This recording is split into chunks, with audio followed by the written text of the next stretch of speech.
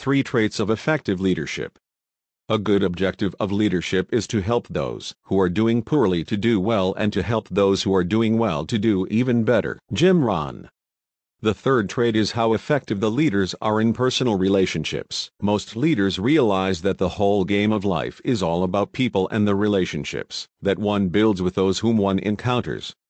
Effectiveness in personal relationships distinguishes the true leaders from the rest.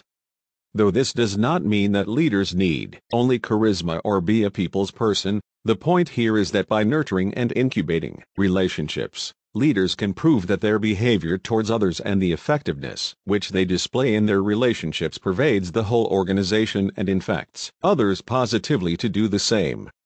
Finally, it needs to be noted that leaders must find the organizations that they are comfortable in, and hence their characteristics and the organizational DNA must be aligned to create a winning combination.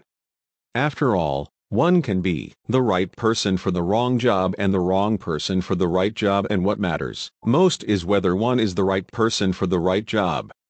Reflection: does your character, vision, and the way you relate with people inspire those that work with you?